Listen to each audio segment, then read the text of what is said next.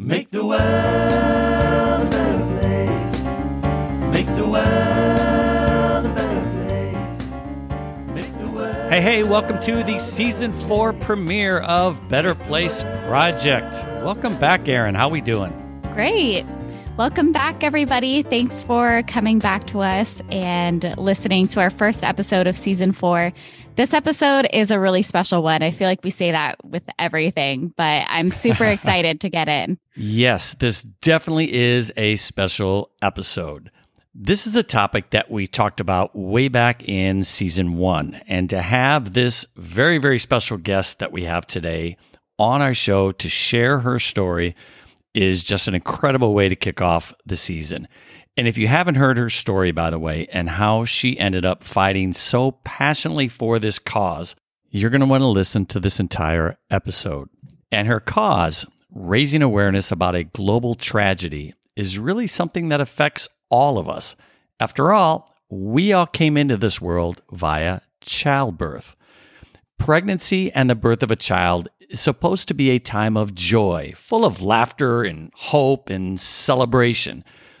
But unfortunately, far too often, things go tragically wrong. Every 2 minutes, a woman dies due to complications from pregnancy and childbirth. And our guest today, whom you all know, is trying to change that.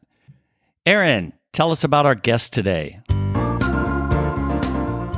Every Mother Counts founder, Christy Turlington Burns' work in maternal health began after experiencing a childbirth-related complication in 2003, an experience that would later inspire her to direct and produce the documentary feature film No Woman, No Cry, about the challenges women face throughout pregnancy and childbirth around the world. Under Christy's leadership, Every Mother Counts has invested nearly $21 million in programs in Africa, Latin America, South Asia, and the United States focused on making pregnancy and childbirth safe for every mother everywhere.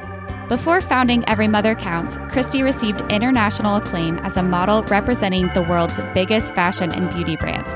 She was the founder of Nuala, a yoga lifestyle brand in partnership with Puma, co-founder of Sundari, a skincare based on the principles of Ayurveda, and the author of the best-selling book, Living Yoga, Creating a Life Practice. Christy has been featured on thousands of magazine covers, was one of Time's 100 most influential people, and Glamour magazine's 2013 Woman of the Year. In March 2016, EMC was recognized as one of Fast Company magazine's top 10 most innovative not-for-profit companies. Christy graduated cum laude from NYU's Gallatin School of Independent Studies and studied public health at Columbia University's Mailman School of Public Health. She currently serves on the Yale Nursing School Dean's Leadership Council and the Smithsonian Institute's American Women's History Initiative Advisory Committee. Previously, she has served on the Harvard Medical School Global Health Council, the Harvard School of Public Health Board of Dean's Advisors, and the Advisory Board of New York University's Nursing School. Christy lives in New York City with her husband, filmmaker Edward Burns, and their 2 children. Christy is such a compassionate person who you can just tell by talking with her that she has such a deep desire to lean into these problems that society hasn't been acknowledging. And she has really made it her life's work to advocate for women's health and childbirth. And Christy just oozes authenticity.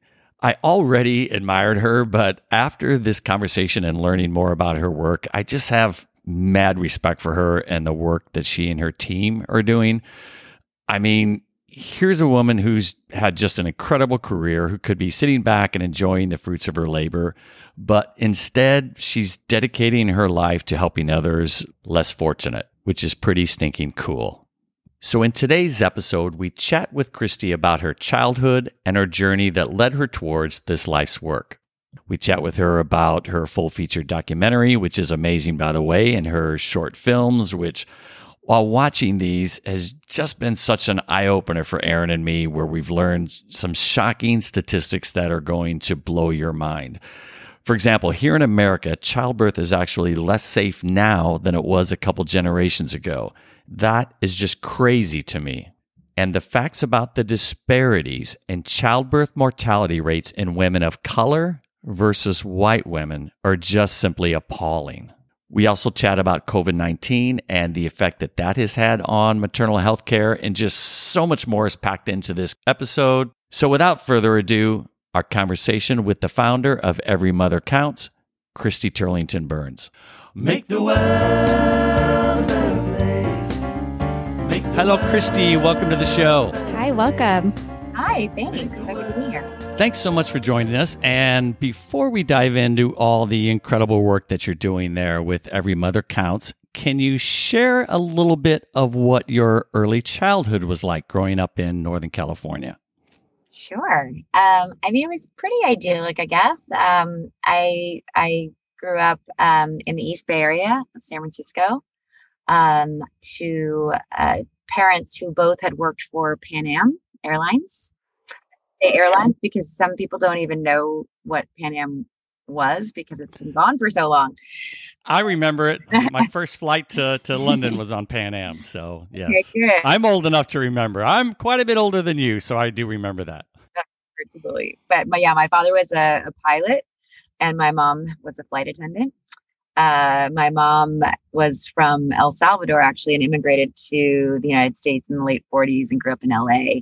But she was based around the country in her role as a flight attendant for the years that she flew. And so she was living in Sausalito at the time. And my dad grew up in a very small town, central Northern California, and then went to high school in Oakland. And then when my parents got married, they moved us further out to the burbs outside of Oakland. And I'm one of three girls between my parents, but my dad was married previously and has two children from that marriage. And so there are five of us altogether. Gotcha. Okay. The three of us that grew up together under the same roof and are within 3 years apart, we're kind of the closest grouping, I guess, because of our ages. And I understand you're the middle of those three, correct? Yes, I am the middle. That stood out because Erin is my middle child. So. Yeah. Special one. It's interesting when I say middle, people are like, oh, that's the most independent, the special child. And then others will kind of look at you sideways like, oh, you're the middle one. And It's actually funny that you say that because my younger sister, her name is Erin. Oh, no way. Is it spelled Erin? Yes. Nice. I like it. And growing up in California, we actually, we rode horses all the time. The town that I grew up in was it's a city now, but it was a little town of about 10,000 people when I was growing up. And we would ride our pony into town and like hitch it up at the drugstore or at the donuts shop or whatever. It was very, very sweet in that way. Now it's just a big sprawl. Yeah, as is everything in that area. Yeah. Yeah. Oh, that's nice. Well, researching about you, we've obviously found that you've spent so much of your adult life giving back and helping other people and serving. And I want to know, was this something that your parents instilled in you, or did you have anyone in your life growing up that sparked that in you, that desire to help other people? Yeah, in retrospect, there's so many people, and I would say, I guess my mom probably, out of my parents, my mom was probably the most sort of altruistic and charitable. She grew up Catholic, and so I think there's a part of just the values of that particular part of the religion that sort of central. But I think also she just was interested in a lot of things.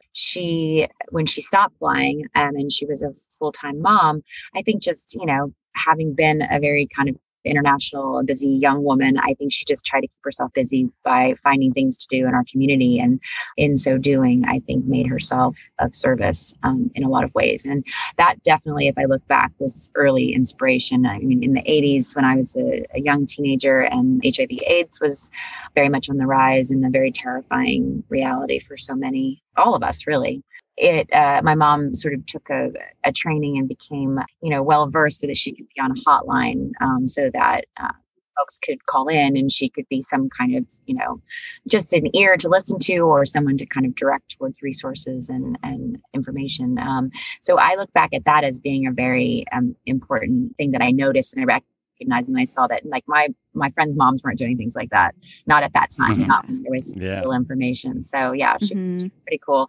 And then, she's from El Salvador, which is a country that's gone through a lot of political strife and Civil War back in I was in Guatemala City a few times in the early 90s. And so I was only a couple hours from the border there, and you couldn't go anywhere near there at the time. Yeah. Yeah. So we grew up going back and forth a lot as little kids and loved our time in El Salvador, and so much family is still down there.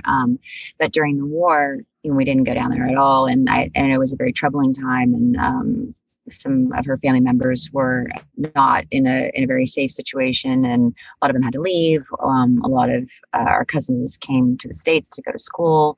It was a scary time. So one of the very early things I did in sort of the charity realm was to work on a kind of post-war El Salvador, kind of getting a more positive worldview, I guess I would say, of the country in those early 90s years, and also to kind of support a cultural exchange program, which allowed artists to come back and forth from that region to the States. And it was a cool, exciting opportunity. And I felt lucky to be able to do something that kind of connected back to the motherland.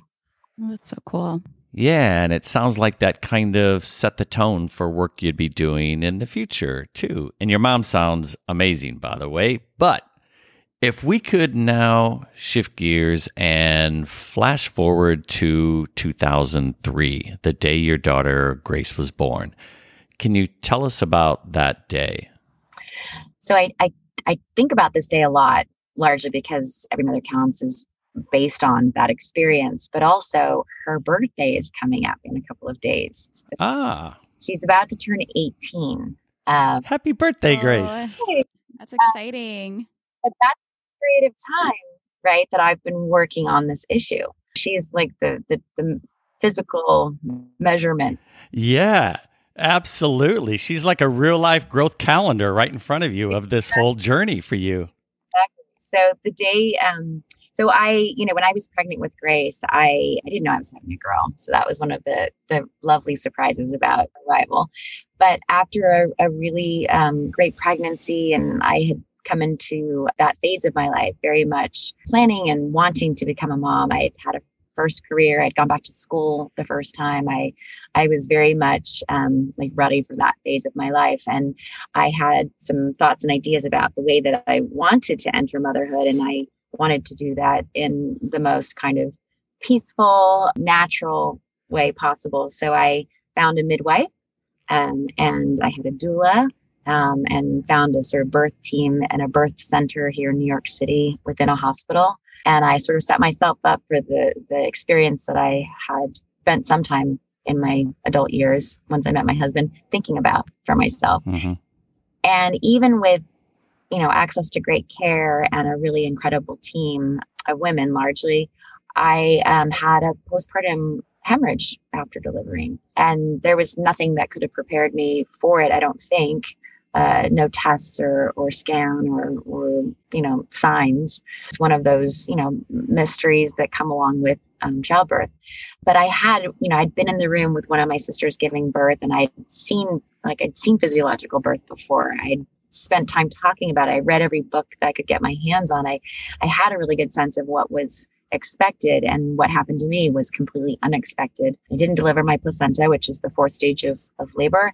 And because of that, the backing physician had to come in and intervene. And it went from being this incredibly empowering experience to a very scary and painful one. And yet, once it was all said and done, I still felt that I was in the right place and in the best care possible for me and my daughter. My husband was able to stay in the room, and he was holding her the whole time, and it all happened very quickly. But it was definitely scary. When you think that the baby's here, and you've already held her, and she's already latched on to nurse and all of the things, and yet what they don't tell you, or what they kind of gloss over, is that delivering your placenta is almost like delivering another child. And oftentimes, things can happen. And so I still kind of like my feeling of the whole experience was still really, really positive. Even to this day, if I look back, it's not sort of with the trauma of the complication. It's more what happened before that, in the sense of,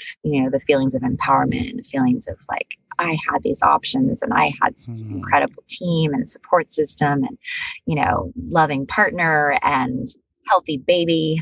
I just felt so lucky, and it made me feel like this is what I want for every woman. And I did think, gosh, when things do go wrong, or when they go off the plan that you had intended or saw for yourself, what happens to those who don't have access to the care I had that day? What happens to those who don't have the support system and don't have the resources? And, that turns out to be millions and millions of girls and women. And so I sort of spent those first weeks and really weeks, I guess, because one of the problems in our healthcare system, even if you have a midwife, is that you tend to not see your provider for about 6 weeks after you deliver, which is a long time.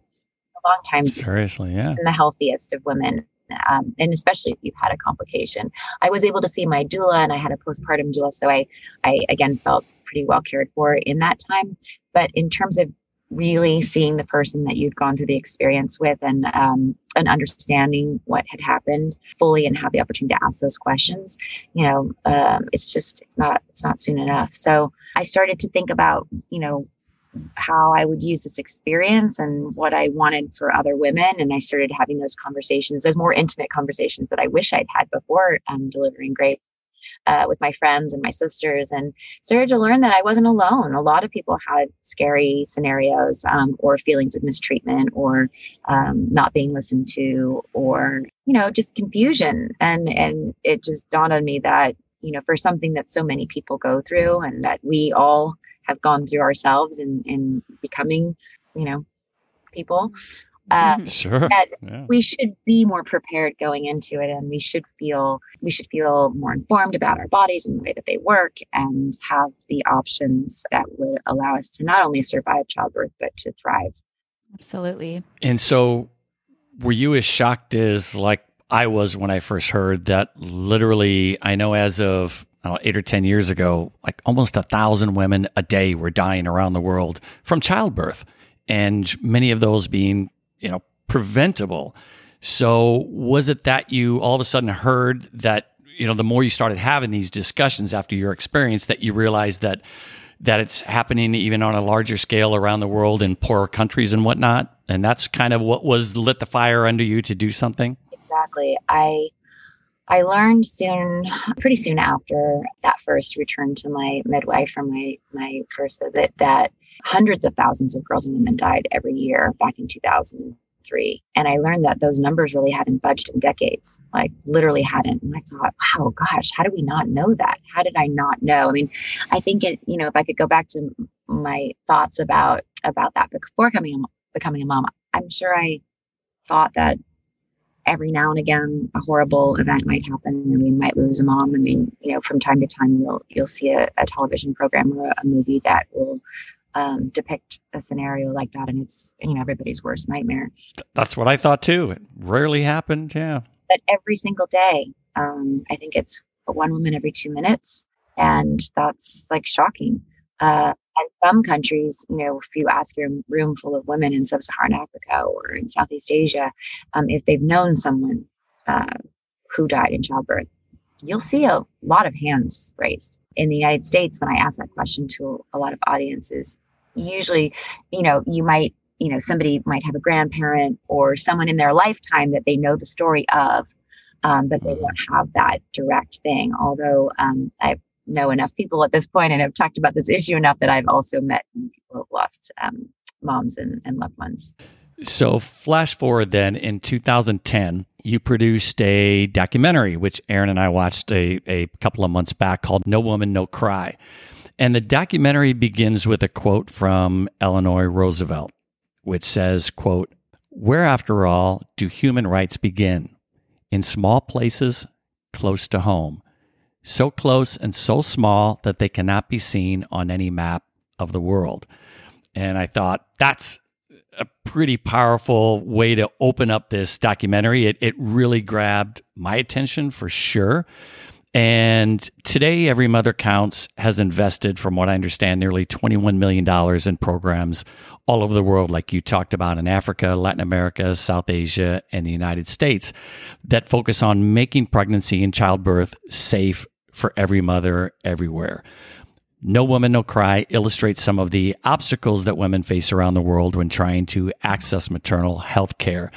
So can you describe for us what are some of those obstacles and how has that shaped the beginning and the programming at Every Mother Counts? Well, first of all, I love that you love that quote. That quote came up at the very end, when you make a film, and I directed it, financed it, produced it. It was my labor of love, no pun intended. And I was in school working on my master's in public health at the time and had 2 toddlers at home. So it was truly a labor of love.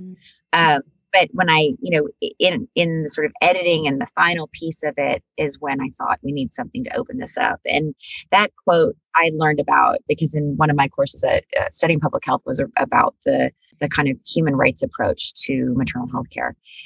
And so it just struck me because I think it sort of encapsulates what I thought the movie would do. And I was hoping for it too, was that this is a global tragedy. And most people, when they hear about the estimates or the numbers of women dying, they maybe once they know the numbers and the scope of the problem, they would think sub-Saharan Africa or Bangladesh or Guatemala. They wouldn't think the United States. And so I love that the quote sort of talks about this like human rights, right? Which I think most people think about as this sort of, it's like the UN, it's the globe, it's peacekeeping, it's something very big and broad and global. And yet bringing that big, broad global thing, it's sort of the glocal thing, which people call it now. It's like global, local, and that really each of us in our own lives and in our own worlds, the way that we understand the world and the way that we take in information, the way that we live and behave, all of that ties into this bigger humanity. Sure. And so I feel like that quote does such a beautiful job. And we celebrated our 10th year last year, and we've been sort of reporting back about that 10 years, that first 10 years, and looking forward to what the next 10 will be. And I keep going back to that quote because it's as relevant today and in the work, and reminding ourselves of the why, and that you have to really be thinking very big and broad, and also at the community and at the local level and at the individual level all the time. But as you say, we've gone quite a far way. I mean, from my experience to then going back to school and then making the film, which took about 2 years to make, I hadn't thought that I would start a foundation or that Every Mother Counts would exist. I thought that this film was a very needed, piece of work that put voices and faces to global estimates that were just starting to be talked about in 2010 on the global stage. There were a few heads of state or spouses of heads of state who had taken on this issue in a meaningful way. There were a set of goals that the United Nations had set out to achieve, which were called the Millennium Development Goals. And maternal health was actually the most lagging of the goals by the time that my film came out. And so I really thought this film coming out in 2010 is really important because we can get these stories and these women's voices in front of more audiences, and we can hopefully, get a bit more energy around trying to reach this goal. And then after about a year or so after the film came out and I was on the road with it, I took it back to all of the countries that we filmed in. I was at basically everywhere that anybody invited me, film festivals, but also a lot of women's conferences and humanitarian conferences. And it just became so clear through the audience question and answer periods afterwards that any person who learned about this issue had a story or a connection or felt like, I didn't know this before. What can I do?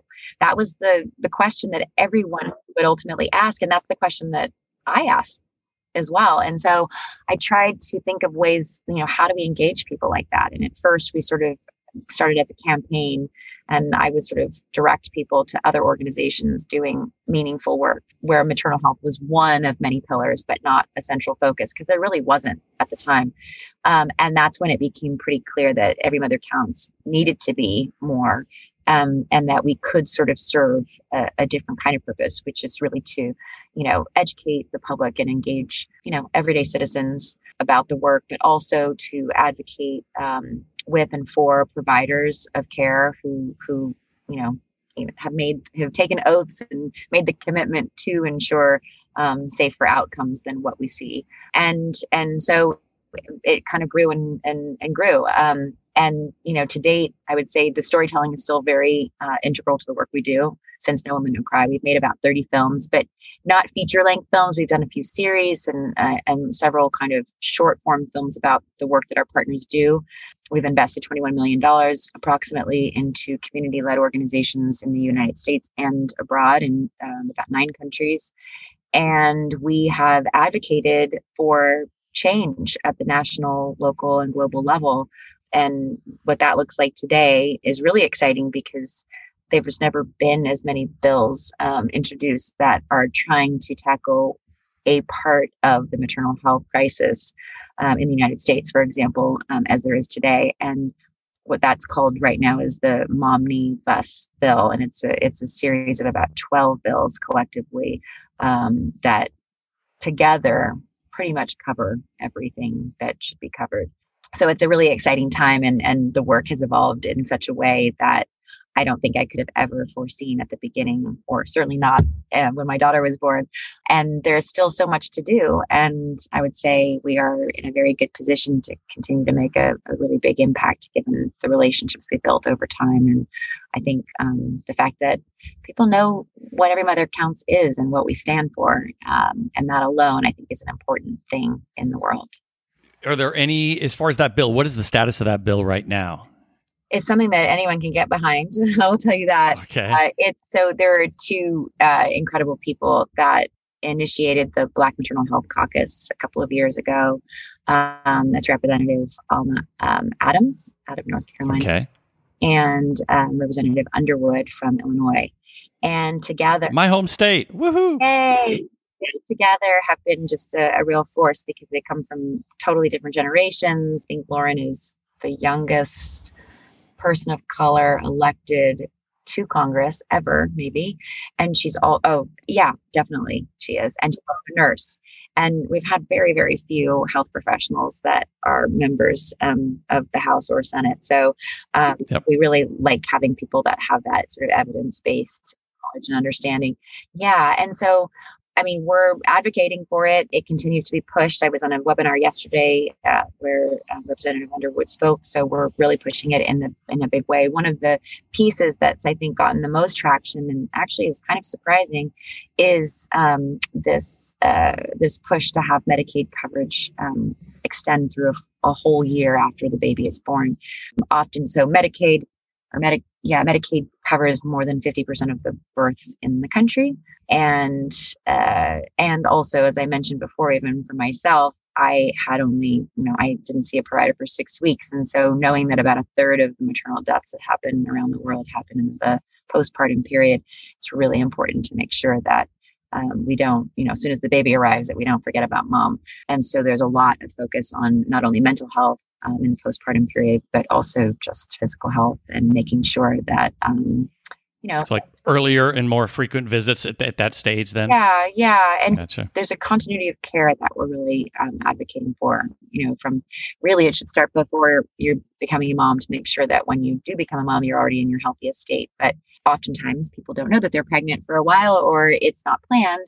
And so, we try to, you have to meet people where they are. And so to try to then put as much as you can around the mom or birthing person at that time, and then to ensure a safe delivery and then stay with them as long as you can in postpartum. And I also learned yesterday that a lot of pediatricians even have taken on additional screenings for moms because, moms tend to put themselves last. They tend to, feed the kids first, feed their spouse first, their partner first, and do things last. So even with healthcare, that seems to happen. And so when you have a baby, women are maybe more inclined to see the pediatrician, which, you have all these things that have to happen immediately after the baby's born, but the mom doesn't see a provider for 6 weeks. So in that term period, a lot of pediatricians have been integrating questions around mom's mental health and how she's doing, because it can be such an isolating time. There's a lot just going through the body hormonally if people already have a predisposition to mental health challenges beforehand. Some things can also arise within the pregnancy. So there's a lot now that we know. And so trying to, as best we can, ask those questions, watch for signs, make sure that teams are talking to each other so that we can try to, address and support the mom in what we can before things get scary or dangerous. That's a really interesting point that you brought up that I didn't realize until now. But when you think about it, when you're going through pregnancy and then going through birth, that's such a foundational part for a mother experiencing that. And then to go several weeks after that and not see a doctor for a checkup or anything, and just to be left on your own after that, that's pretty wild. And I can imagine how isolating and alone mothers would feel after that. Yeah, they really do. And I think in our time, right, many of us don't live close to our families, our parents or our siblings. I guess we do now during COVID, but so many people with globalization have moved farther and farther away from their homes or their communities. And so, you really do find women who are far from that kind of support and care. And that is very debilitating. And I think there's a lot of, we've read a lot about this in the last decade or so, but where women really feel like there's a standard out in society that says I'm supposed to look this way when I'm pregnant, I'm supposed to bounce back, I'm supposed to, physically and also go back to work and have it all together. And it's just kind of oversimplifying something that's so important and really sets up, I think, future health for not only the mom and birthing person, but the whole family, the foundation of true health and wellness, which is the thing that I think as a society, we don't spend as much time on still. Like, we know preventative health care is the right way. It's going to save money in the long term. It's going to better set us all up as individuals for a healthier life.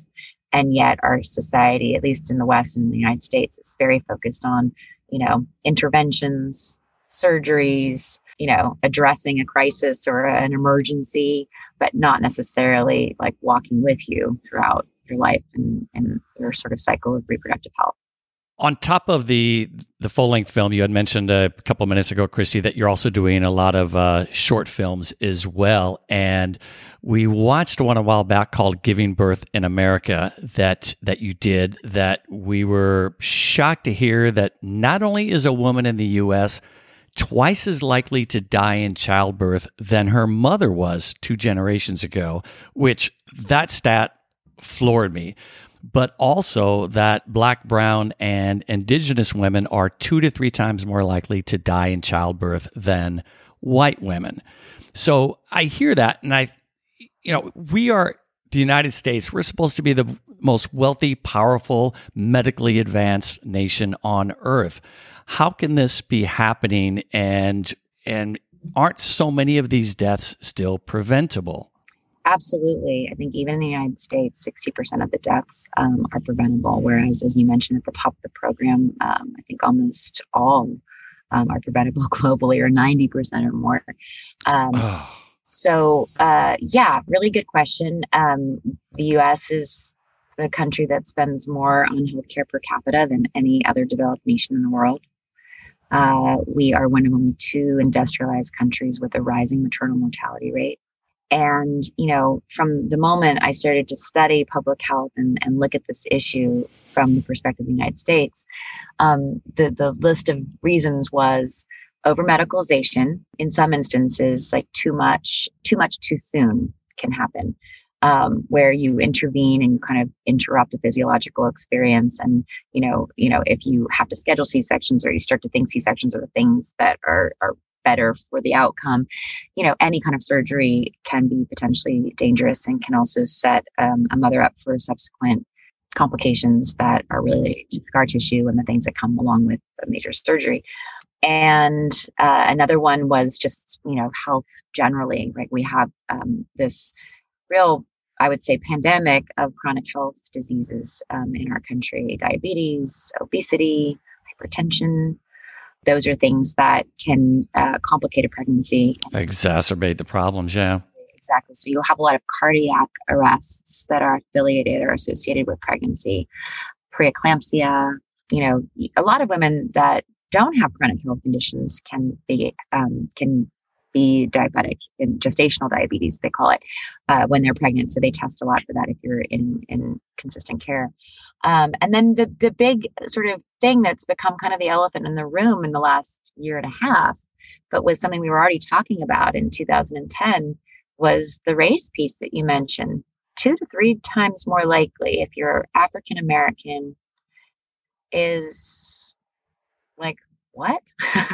And it's not a socioeconomic correlation there. Like, you could have a educated Black woman who is at higher risk than an uneducated white woman.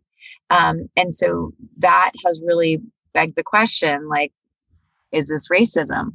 And an amazing kind of OB-GYN activist, birth justice kind of warrior, Dr. Joya Crear-Perry, she often says that it's not race, it's racism. And so there's been, a real, a moment that we've all been a part of, a reckoning, I would say, of, what is racism? What is the long-term impact of racism, like microaggressions on a lifespan of a Black woman throughout her life that might weaken her, that might set her up for a more fragile or delicate pregnancy scenario.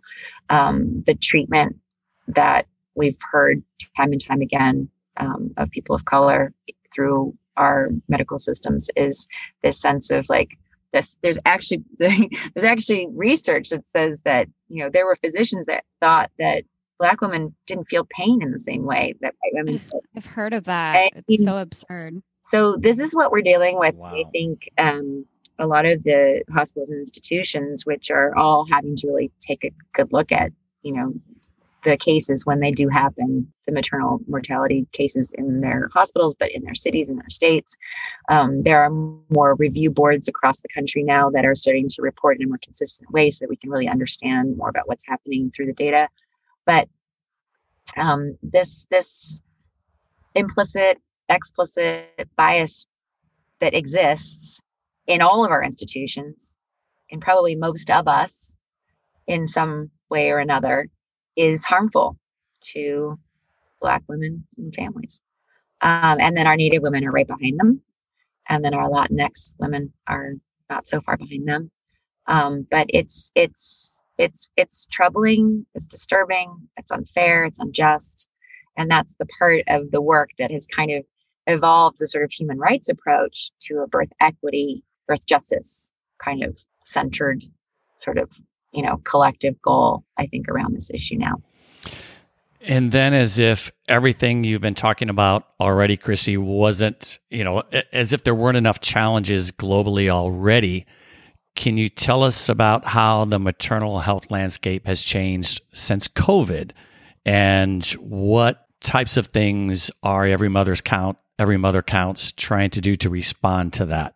That's evolved too. I mean, in the very beginning of COVID, we're based here in New York City, and New York was kind of the epicenter in the very early days. But I had just come back from a trip with Every Mother Counts from India a couple of days before we went into lockdown here. And so really interesting to see what's happened in India since that period of time, and how New York has really learned so much and so quickly. And I think shared a lot of that knowledge, a lot of the rest of the states in the United States. So initially we kind of stopped and, what can we do right now? And what do we need to do in New York City? And we were hearing a lot of stories and reports in the newspaper and, on television about families who were terrified to go in the hospital to give birth. So pregnant people who were terrified to see their physicians or midwives or whomever, and also terrified because our hospitals, like even our best hospitals, they didn't have adequate PPE at the time. And, on the side of the healthcare providers, they were terrified of not being protected. And on the side of the patients, they were terrified of being in the hospital and being exposed. So it was just a real mess, honestly, on every side, and incredibly terrifying. And we saw something that I don't think we'd seen before, which is something they were calling maternity refugees. So you'd find, people who I sort of alluded to, that a lot of people came home to live with their parents during this time. I think if anybody knew anyone who lived outside of New York City where they could have access to somebody that didn't have strict policies or wasn't as scary yet at the time to deliver, they would go to those places. And so it's never a good situation to sort of seek care late in your pregnancy or with somebody that doesn't know you or your history and you don't have that relationship. It's a little bit like giving birth in a disaster zone or after an earthquake or in a hurricane. It can really be quite scary for everybody involved.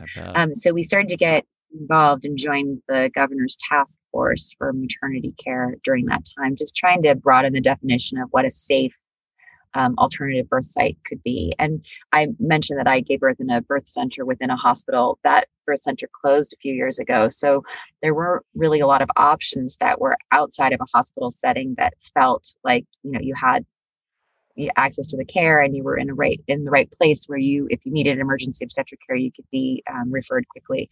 So we worked on just, getting that definition broadened so that we could help to support the standing up of a freestanding birth center in Midtown called the Jazz Birth Center.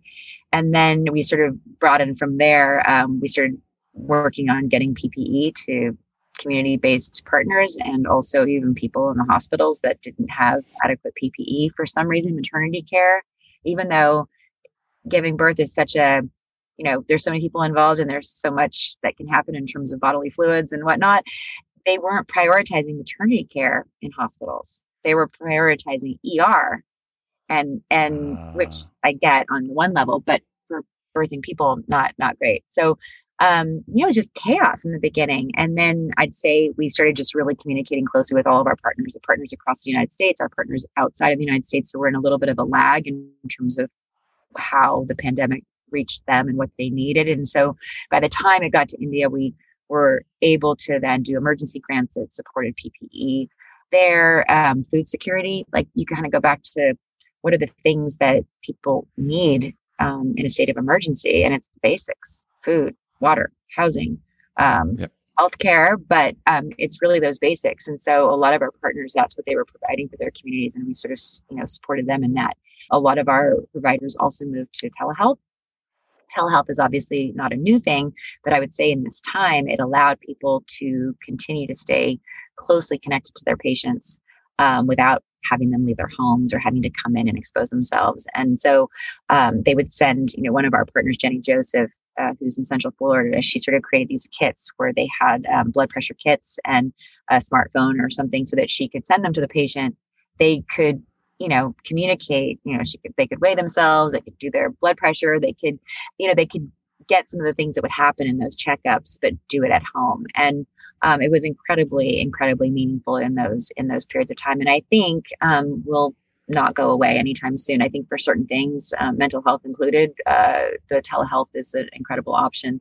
And then lastly, I'll just say we worked with some community-based partners who launched a platform called Just Birth Space, which is it's just focused on a few counties in New Jersey and New York, but helping to navigate folks through those hospital policies that were changing on a daily, weekly basis. Which is awesome, by the way. We went to the website. It's for our listeners. It's justbirthspace.org, and we'll put that in the episode notes as well. But yeah, very cool. They can literally text in a question and get a response back about healthcare issues for a maternity. So very well set up, and the group of women that are running it, it's an amazing group of women. So yeah, awesome organization for sure. Yeah. I know we're just about out of time. So what are your hopes for Every Mother Counts over the next 5 to 10 years? Gosh, I try as much as I can to look ahead because there's so much always happening in the day-to-day and in the moment. But I've really been, even just coming into 2020, I was really trying to look bigger picture and think about how, what are the things that we've learned and where are our strengths? Like, some have been surprising, not intended. And then others were very intentional, like the storytelling piece. The storytelling is going to continue to be very central. I have plans to continue the Giving Birth in America series. We've made 6 so far. They're all. Yeah, those are great. Yeah. We sort of looked state by state, and we have 50 states and we've only made 6 films. So we could continue doing that for a while. As well, we have we have a trip planned in Tanzania. We're able to start to travel again to see some of our partners firsthand. And that's always an opportunity to be able to learn more about the work as the work's evolving, because our partners they really do respond to the communities. They come from the communities that they serve. They are trusted. And so for us to kind of have the opportunity to really learn from them and be responsive around them is really important. As I said, the legislation piece is very exciting because there's momentum that has taken 11 years to get to this place, but we're in this incredible moment, I think, where a lot is possible. And as much as women's health has been politicized and continues to be in many parts of our country, I think there is consensus around, maternity care and family health. And so, we're going to just keep trying to, not water it down, not dumb it down so that it gets passed, but to really make sure that it's thoughtful. The health disparities piece is very present in a lot of these bills. Before COVID, we didn't talk about health disparities in the way I think we all understand how the country is separated and divided in that sense for the health disparities and racial disparities. So, I see a lot of opportunity. We've had a lot of great partnerships form over the years, like real thought partners. We doubled our grant making in the United States last year. I hope to continue to grow that. And then really what's very front and center for me is, like I said, I didn't plan to have an organization, a foundation, that would be around for 11 years. And so to be thinking about the next 10 to 11 years with how do we set up the proper foundation so that we can grow, but not grow too fast, and to hold on to all of the things that we have done well, but to have some more support for our team, because we're a pretty small team and we've been doing so much. And, it's one of those things when there's something like, a mission like ours to make pregnancy and childbirth safe for every mother everywhere. It's very ambitious. It may not happen in our lifetimes. But I want to do all that we can to bring those numbers down. And they have come down. Those numbers we talked about at the beginning, they're coming down, not fast enough, but they're coming down. So every mother. That's amazing. Is there any book that you've read throughout your life that had a major impact on you? So many. I'm a big fan. I was thinking about this when we spoke before starting the conversation, but I was going to say something that I just read recently, which I loved. This book called Three Mothers, and it's about the mothers of MLK, Malcolm X, and James Baldwin. And interesting. I hadn't heard of that book. Behind these great men are strong Black mothers. It's a fantastic book. I highly recommend. But in thinking about my whole life and the things I go back to, and I'm a big Emerson fan, and I own a couple of first edition books. And again, I guess I'm in this mindset of seeing my child become an independent and an adult. Self-reliance is one of my favorite pieces by Emerson. And so I think that's one. It's like it's something that's been important to me. And yet, as I think about how important it's been to me, and I realize how much is needed in terms of being beyond the self and beyond our individual selves and really thinking as a collective, it's something that I feel like I want to revisit now with a different lens, the lens of today, the lens of this issue, with the lens of my worldview. I love that. Those both sound really fascinating. And this leads us to our very last question that we ask all of our guests. Yeah. So, Christy, we'd love to hear your response on this. What is your advice to us and our listeners regarding how we can help make the world a better place? I think intentionality is so important. And I do feel that by setting an intention, if you want to make the world a better place and you meditate on it, you pray on it, you breathe it, it will happen. If we take it into our everyday, our sort of, at the cellular level, which is the beautiful thing about meditation and prayer and things like that. And, I'm a runner, so my running is a sort of meditation in motion, but a mantra, I want the word, if, you set that intention, my daughter calls it manifesting, you manifest. I like that. Sure. Yeah. I think there's a lot of power to thought and intention. I'm reading Gary Zukav right now, and it's all about everything you just said. So absolutely. Christy, you have been an absolute delight. For our listeners, you can go to everymothercounts.org. We will put that in the episode notes as well. Thank you so much. We have so many other things we wanted to talk about, but we're out of time. So maybe sometime in the future when you have some other cool things coming up, we'll have you back. So thank you so much, and have a great rest of your day, Christy. It was so nice talking to you all. Thank you. Thank you. In today's episode, Christy mentioned the Build Back Better Act. Well, I have a favor to ask you. Now more than ever, please take action today to support maternal health and the Build Back Better Act, an end-of-year package that includes federal funds for Medicaid extension to a year postpartum in all 50 states and all eligible investments from the Black Maternal Health Omnibus. This bill does so much to help all the issues that we have been talking about in today's episode. You will find a link in the episode notes where you can, in about 60 seconds, send a letter to your congressional representative in support of this act. It's so easy. You simply submit your name and address, and it automatically forwards the letter in your name. I just did it in between sips of my coffee. Guys, it literally just takes a minute, and you can help make a big difference. And for those that can do more, please jump over to everymothercounts.org and consider making a donation to show your support for the great work that they are doing. Special thanks to our guest, Christy Turlington Burns. To learn more about her and the work she is doing, you can visit everymothercounts.org. Thanks to our producer, Noah Existe, and editor, Joe Tampoco. Our music was written and performed by Nadia Importante. Thank you so much for listening. If this podcast brightened your day in any way, please subscribe and leave us a review. If you have a suggestion for a guest or have any ideas on how we can improve our show, please send us an email to betterplaceprojectpodcast@gmail.com. You can follow us on Instagram at betterplaceproj for updates on our show.